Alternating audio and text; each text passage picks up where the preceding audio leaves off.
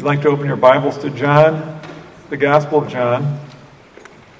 We're going to be closing out the first chapter. This is part of our series, Just That Simple, and it's called Just That Simple because the way God has ordained how people come to faith is by believing in Jesus.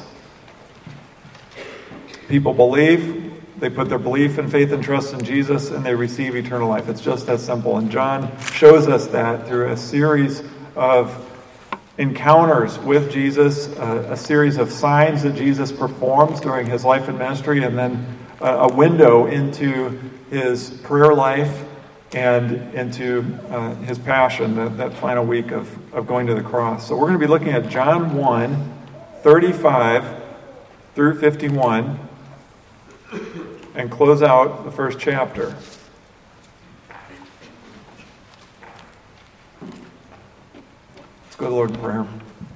Father, as we come before your word this morning, we ask for the illuminating power of your Holy Spirit. We want to understand this passage. We want to understand the words that are written so that it's not confusing. We want to understand the true meaning of this passage as it hit the ears of the original readers and listeners. And then, Father, we also want to apply this portion of Scripture to our lives. We want to follow you more faithfully.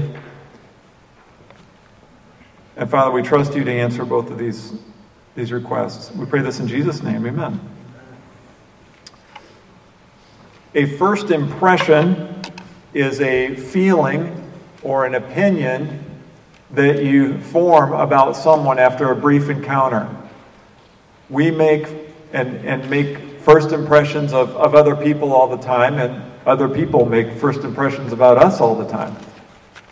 And when we make these first impressions, we base them on externals. We base them on how someone appears, their body language, their hairstyle, whether they're attractive or not, their voice inflections. All this information is taken in very quickly.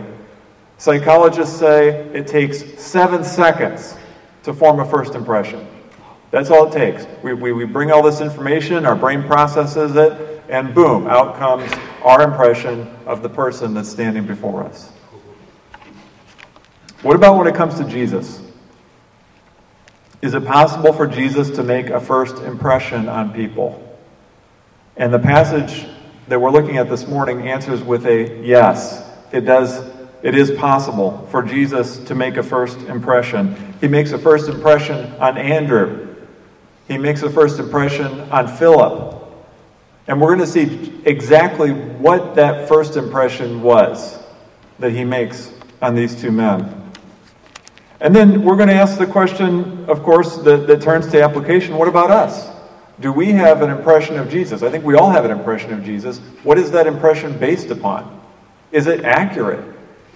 Because there may be some people here this morning that have the wrong idea about who Jesus is, and I think that's based on a wrong first impression. So I have good news for you if that's you. Let's read through this passage. This is John 1, 35 through 51. The next day, again, John was standing with 2 of his disciples, and he looked at Jesus, and he walked by and said, "Behold, the Lamb of God." The 2 disciples heard him say this, and they followed Jesus. Jesus turned and saw them following and said to them, "What are you seeking?" And they said to him, "Rabbi," which means teacher, "where are you staying?" He said to them, "Come and you will see." So they came and saw where he was staying, and they stayed with him that day, for it was about the 10th hour. One of the 2 who heard John speak and followed Jesus was Andrew, Simon Peter's brother. He found his own brother, Simon, and said to him, "We have found the Messiah," which means Christ. He brought him to Jesus. Jesus looked at him and said, "You are Simon, the son of John. You should be called Cephas," which means Peter. The next day, Jesus decided to go to Galilee. He found Philip and said to him, "Follow me." Now, Philip was from Bethsaida, the city of Andrew and Peter. Philip found Nathanael and said to him, "We have found him of whom Moses in the law and also the prophets wrote, Jesus of Nazareth, the son of Joseph. Nathanael said to him, can anything good come out of Nazareth? Philip said to him, come and see. Jesus saw Nathanael coming toward him and said of him, behold, an Israelite indeed, in whom there is no deceit. Nathanael said to him, how do you know me? Jesus answered him, before Philip called you, when you were under the fig tree, I saw you. Nathanael answered him, Rabbi, you are the Son of God. You are the King of Israel. Jesus answered him, because I said to you, I saw you under the fig tree, do you believe? You will see greater things than these. And he said to him, truly, truly, I say to you, you will see heaven opened and the angels of God ascending and descending on the Son of Man. This passage opens with an encounter with Jesus, and it says the next day. John is just kind of bringing us along one day at a time as Jesus begins his public ministry, and it says the next day, and we find John the Baptist in the same place, doing the same thing, pointing people to Jesus. He was speaking publicly, and he was going on the record saying, this man is the Lamb of God. He was giving his witness and his testimony about Jesus. And we see that John the Baptist had followers of his own. That's what it says when he says, it says, standing with two of his disciples. So John the Baptist had disciples, but those two disciples, as soon as they heard Jesus being identified, switched. They switched their allegiance. They went from following John the Baptist to following Jesus. And I don't want us to miss what's being modeled for us in these opening two verses. Look carefully. John the Baptist spoke, the two men heard, and then they followed Jesus. This is how God calls people. This is his ordinary means that he uses to call people to follow Jesus. People speak the words of Jesus Christ.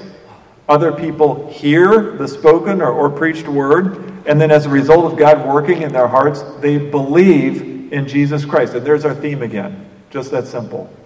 Jesus plus belief equals life. This is how God calls people. Romans 10:14 says this exact same thing, except it comes at it from the reverse angle. Look at this. And how are they to believe in him of whom they have never heard? And how are they to hear without someone preaching? There it is, the exact same formula, except in reverse order. So someone speaks about Jesus, people hear about Jesus, and God calls some to believe in Jesus. That is how God calls people to himself. Followed in verse 37 means they literally started to follow Jesus. They fell in step behind him and they started walking with Jesus. But it also communicates this change in allegiance. They were following John the Baptist. Now they're following Jesus. They became disciples. And verse 38 says, upon seeing these two men following him, Jesus asks a question. What are you seeking? You see, Jesus knows what's in the heart of man. And he knows that not everyone who says, I believe in you, not everyone who says, I'm going to follow you, are following him for the right reasons. Or who are really believing in him. And so he asks, what are you seeking? Are you seeking someone who will lead an uprising to overthrow the Roman government? Are you looking for a military Messiah who, with the sword, will bring down the oppression? Are you looking for someone to start a revolution? Are you seeking the next big thing after John the Baptist? Maybe John's growing a little old, a little stale, and it's time for you to plant yourself in the middle of the next happening circle. So you want to get close to me. Are you seeking to advance yourself by attaching yourself to this next big thing, this next guy that's going to have a meteoric rise to the top, and your plan is to ride his coattails all the way for worldly gain, whatever that looks like to you? Is that what you're seeking? Or are you seeking to learn more about me says Jesus. Do you want to follow me? Are you trying to find more out about the Christ, the Messiah, the Son of God, the Lamb of God? Is that what you're seeking? And they answer him by addressing him as Rabbi. That's a Hebrew term that literally means my great one, but it was a respectful, honorific title that people assigned to teachers. It was a way of showing respect. Rabbi, where are you staying? They're asking for a private conversation. They're saying, is there some place where we can talk? I want to find more about you. And Jesus answered them by saying, come and you will see. So that's a yes. He's saying, yes, I will show you. Yes, I will give you some of my time. And this all took place about the 10th hour, which is 4 p.m. So this was the beginning of their teacher-disciple relationship. In verse 40, we learn that one of these two new disciples was Andrew, Peter's brother. The other one might have been John. It doesn't tell us. It might have been. But it says Andrew went to his brother and said, we have found the Messiah Christ. Now look at this first impression. He has not known Jesus for very long. And the first thing he wants to do is take someone else to Jesus. Jesus made such a first impression that the result was that this person, Andrew, says, I need to take someone else to see this man. He wants to pass on this good news. He wants to show someone the man he met, who he believes is the Messiah and Christ.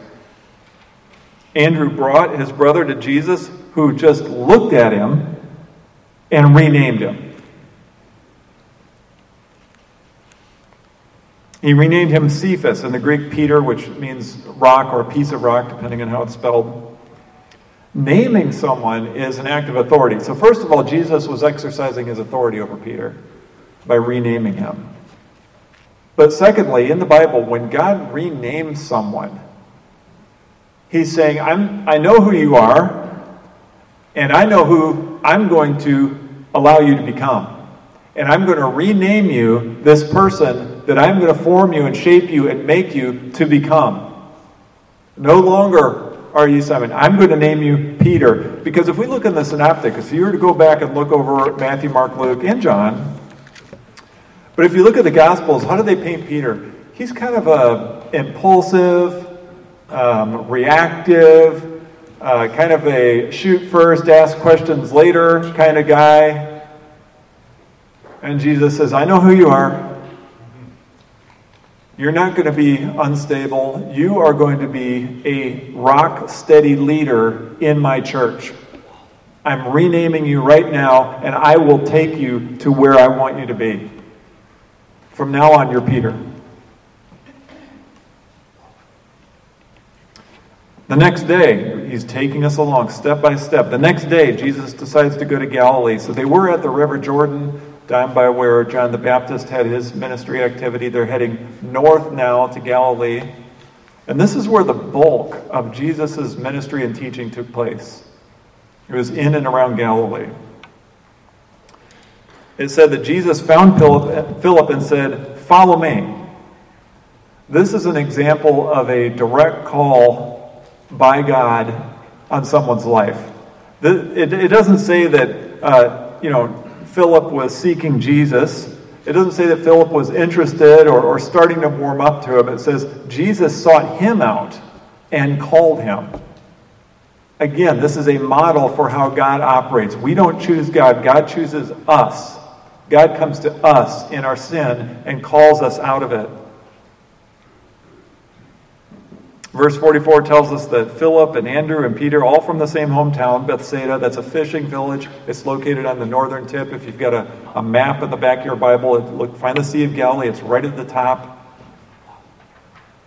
And then Philip found Nathanael, verse 45, and said, we have found him of whom Moses in the law and also the prophets wrote, Jesus of Nazareth, the son of Joseph. They didn't have first names back then. This is how you would have identified someone. Who's your father? Where are you from?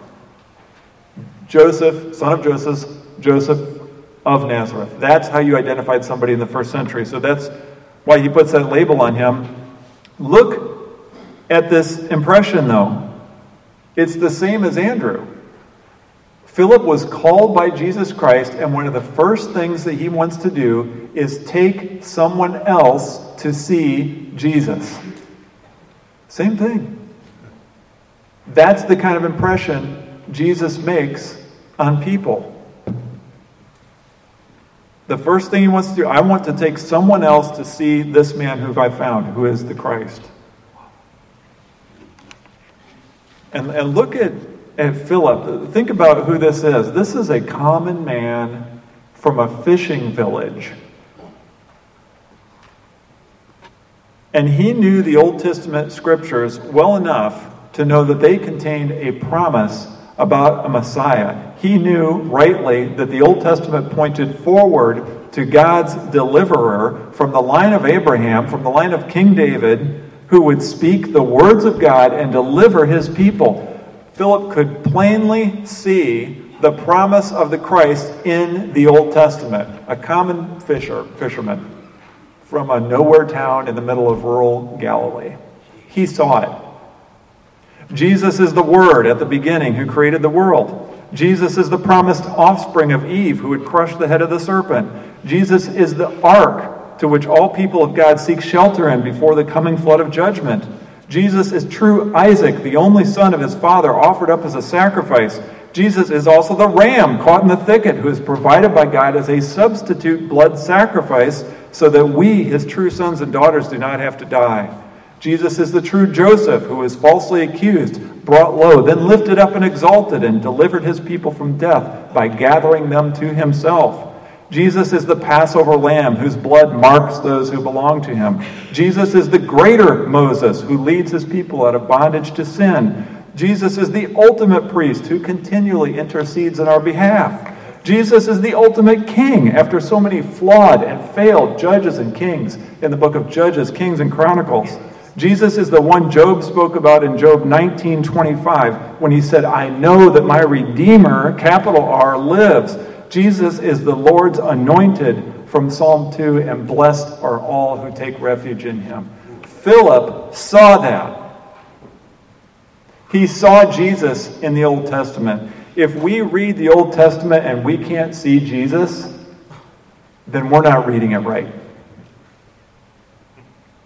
But Nathanael is not convinced yet. Verse 46. Nathanael said to him, can anything good come out of Nazareth? Which is what everybody downstate says about us. Just so you know. Okay? Can anything good come out of Chicago? Don't answer that.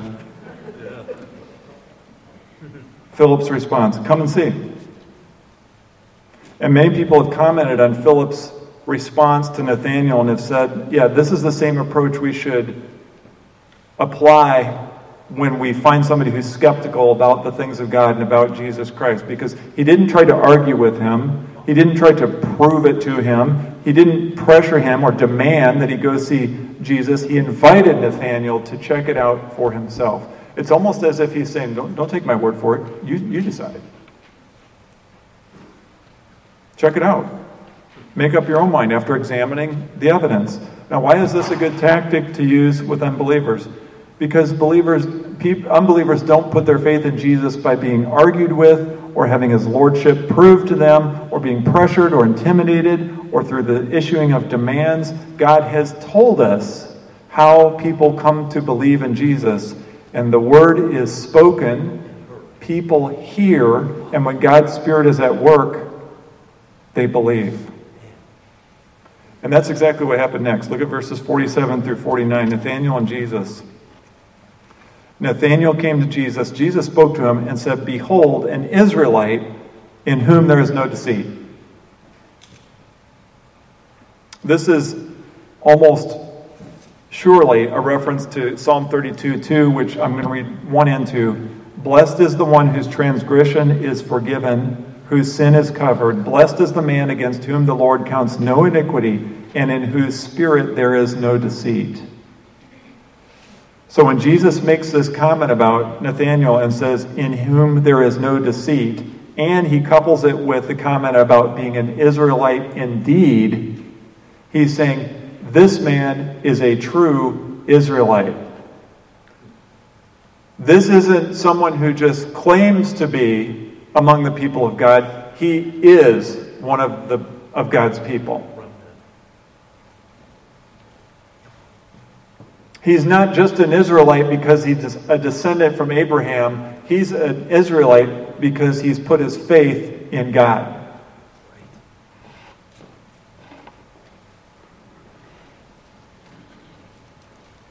He's saying, this man's the real deal. Jesus looked at Nathanael and said, this guy's walk matches his talk. This man, with God's grace, to the best of his ability, loves God and seeks to follow him with an undivided heart. And Nathanael answers and says, how do you know me? This was a compliment. Who are you to make that kind of a comment? Who are you to, I don't know you. You don't know me. You just walked up to me. I've never seen you before in my life. You can't just size me up and make a pronouncement like that. Who do you think you are? And Jesus answers by saying, before Philip called you, when you were under the fig tree, I saw you. Now, this is a cryptic statement. We're not given an explanation and told exactly what Jesus means. There's been all kinds of speculation. Some believe that Nathanael was under a fig tree praying before he was called by Philip, and that's what he's referring to. There's an old tradition that we shouldn't put much stock into, but says that Nathanael's mother hid him under a fig tree when Herod gave the order to strike down all the firstborn under 2 years in Bethlehem. Still others look for fig tree in the Old Testament. They try to draw connections between every time. We don't know. We don't know. It doesn't tell us. It remains a cryptic statement. It remains between Jesus and Nathanael, and that's the point. That's the point. No one else knows what he's talking about, but Nathanael knows exactly what he's talking about. So there's something there that only Nathanael and God know about. So he's revealing his divine nature, and he's referencing that something that no stranger would ever be able to know just by walking up. And that is enough to convict Nathanael. Proverbs 15:3 says, the eyes of the Lord are in every place, keeping watch on the evil and the good. God knows everything. When Nathanael heard Jesus say, when you were under the fig tree, he knew, we'll never know, he knew exactly what Jesus was talking about. And it floored him. Whether it was good or bad. It was something that convicted him. It was something that convicted him of the truth that the man standing before him was the Son of God. Look at his response. Rabbi, you are the Son of God. You are the King of Israel. Skepticism, gone. Doubt, gone. In its place was devotion, immediate discipleship. That was all it took. This is an outburst confession from someone who just experienced a turning point on what they believe about Jesus Christ.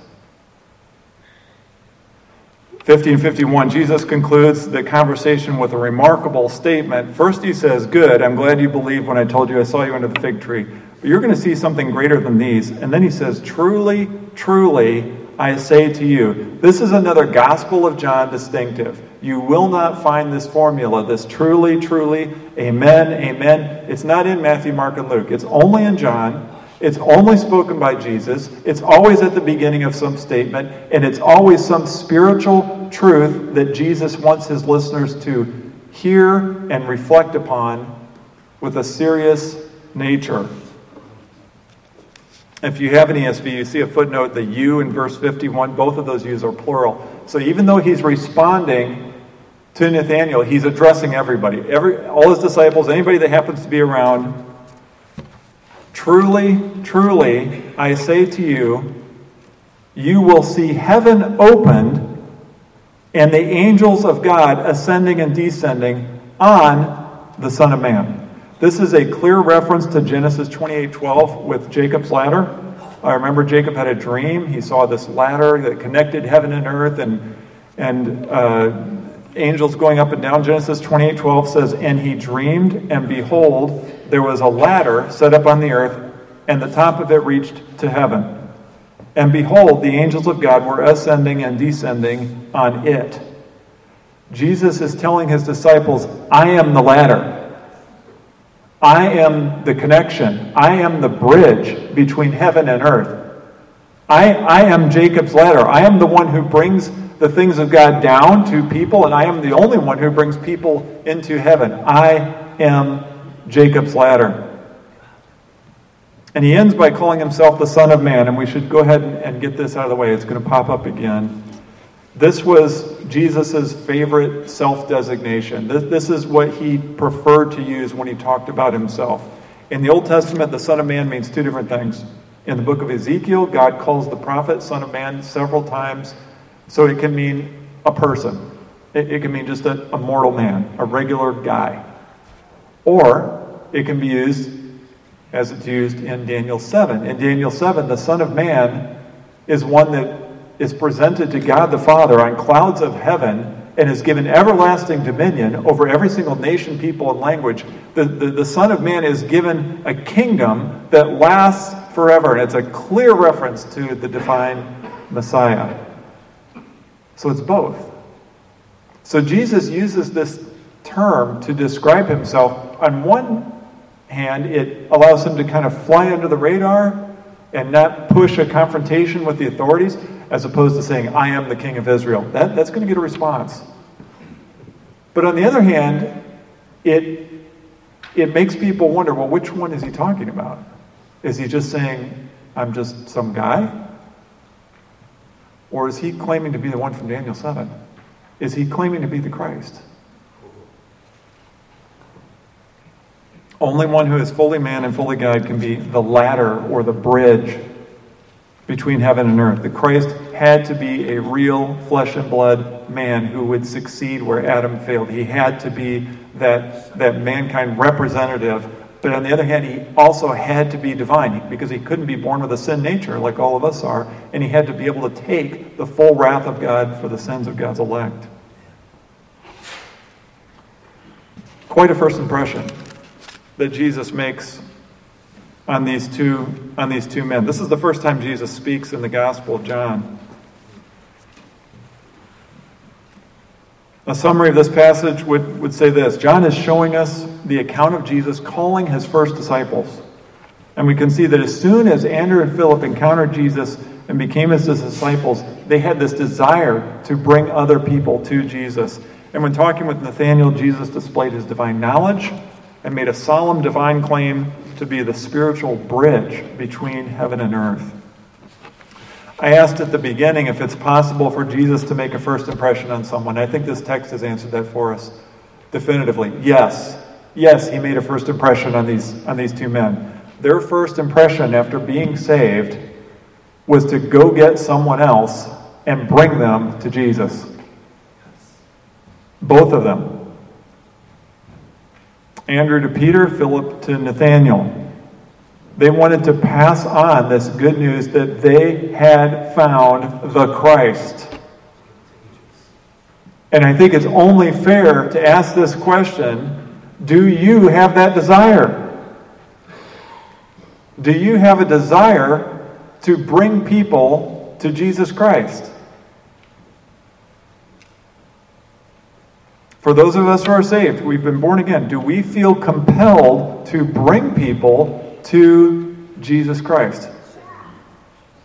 If you grew up in the church in the 70s or 80s, perhaps, and you were in a youth group, you probably heard at some point the song Pass It On. It was written by Kurt Kaiser in 1969. And it captured this idea of wanting to bring people to Jesus. Listen, I'm just going to read a couple of lines. He writes, "It only takes a spark to get a fire going, and soon all those around can warm up and it's glowing. This is how it is with God's love. Once you've experienced it, you spread the love to everyone. You want to pass it on. I wish for you, my friend, this happiness that I've found. You can depend on God. It matters not where you're bound. I'll shout it from the mountaintop, praise God. I want the world to know The Lord of love has come to me. I want to pass it on. The reason why this song was so popular is because it captured that sense of urgency to bring Jesus Christ to someone else and to bring someone to Jesus Christ. This song puts to words the same feeling that Andrew and Philip had when they encountered Jesus.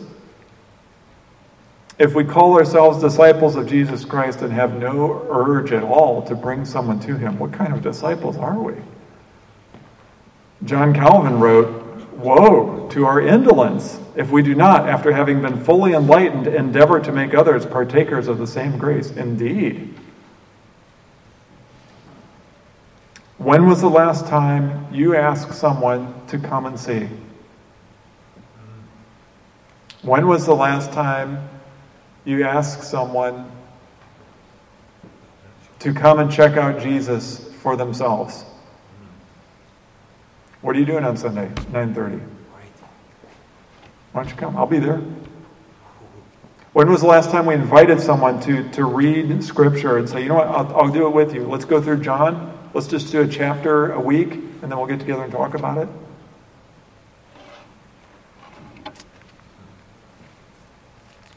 If you're a believer in Christ, I think this is a fair question. Do you have the desire to pass it on like Andrew and Philip?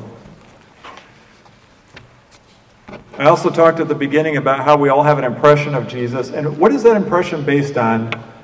And I also said that there may be somebody here that has the wrong idea about Jesus based on a bad first impression. Just something you've picked up along the way, because there are really only two sources where you can form your opinion on Jesus and base your first impression on him. It's either Scripture or something else. That's it. There's really those two options, Scripture or something else. So maybe you've got the wrong idea of Jesus because your impression has come from something else. Maybe movies or media. Please, I hope you don't base your opinion on Jesus on what's shown on TV. Please don't. Maybe well-meaning but uninformed friends or family. False teachers or bad teachers, but people that aren't trying to lead you astray. They're just giving you wrong information. The internet. Maybe your own thoughts about who Jesus is, based on kind of a collection of snippets from sermons you've heard on the radio or the TV or Sunday school when you were a kid, or just kind of a collection of anything that has kind of bumped into you from Jesus over the years. And maybe you've got a wrong first impression. Here are some possible first impressions of Jesus that people may have picked up. First of all, Santa Claus Jesus. He's just somebody there to give you whatever you want. In your time of need, he is there, and he'll pull out the big red bag and give you whatever you want. Healing, you got it. Money, you got it. Santa Claus Jesus. How about party host Jesus? He's just there so we can have fun, right? Life abundant. If we're not laughing and having a good time, something's wrong. Baby Jesus, who never grows up, very cute, very cuddly, and also very non-demanding. Effeminate and weak Jesus. This has been popularized by pictures of Jesus where he's kind of like this soft-skinned, quiet man. He just kind of moves slowly and very, very soft-spoken. We hear meek and think it means weak, and so we have this picture of Jesus. Mysterious Jesus, someone shrouded in rites and rituals and whispered prayers behind closed doors, and almost kind of this gothic figure who you have to light candles to and chant and be in the dark. Cold, impersonal judge Jesus. This is the one who has a booming bass voice and sits on the cloud with lightning bolts, ready to nail somebody who steps out of line. Irrelevant Jesus. What does he have to do with me? Some guy 2,000 years ago, I'm doing okay at work. In fact, I'm doing really good at work. Why do I need Jesus? Well, if any of these have been your first impression, I've got good news for you. He's none of those. He's none of those things. Experts say that people tend to get attached to their first impressions of others, and they find it very difficult to move off or move away from those impressions, even when given a lot of evidence to the contrary. They tend to just kind of stay on that first impression.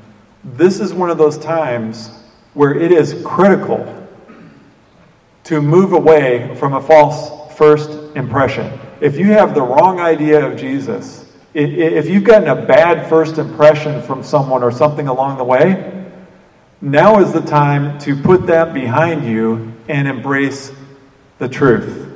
How do we know the truth about Jesus? Scripture. Remember, that's it. There's the Bible and something else. That's it.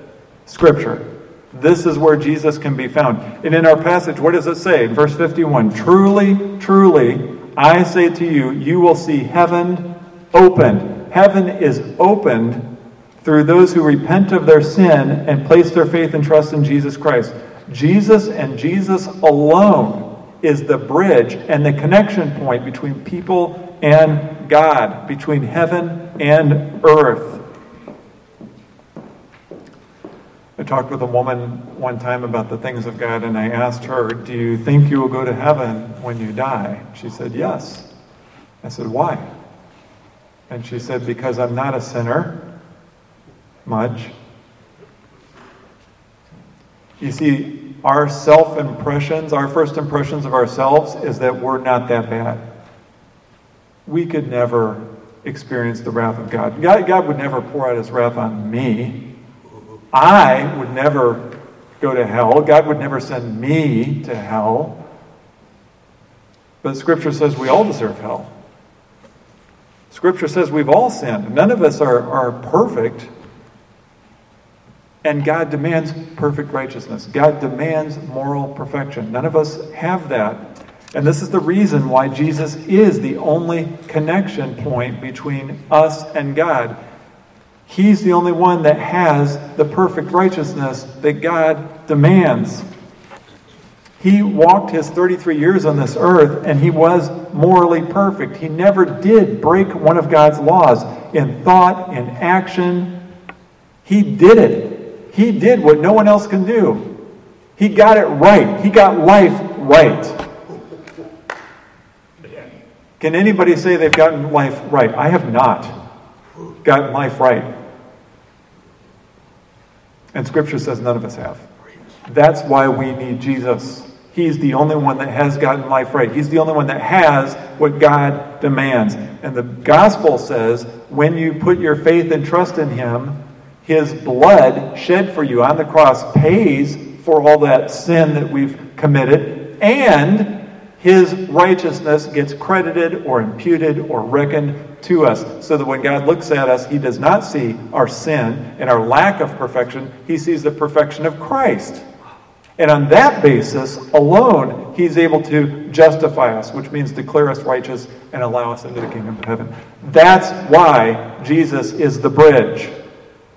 There is no other way. We can't make it on our own. They say first impressions are based on superficial factors like appearance and body language and how a person's dressed, attractiveness, general emotional state.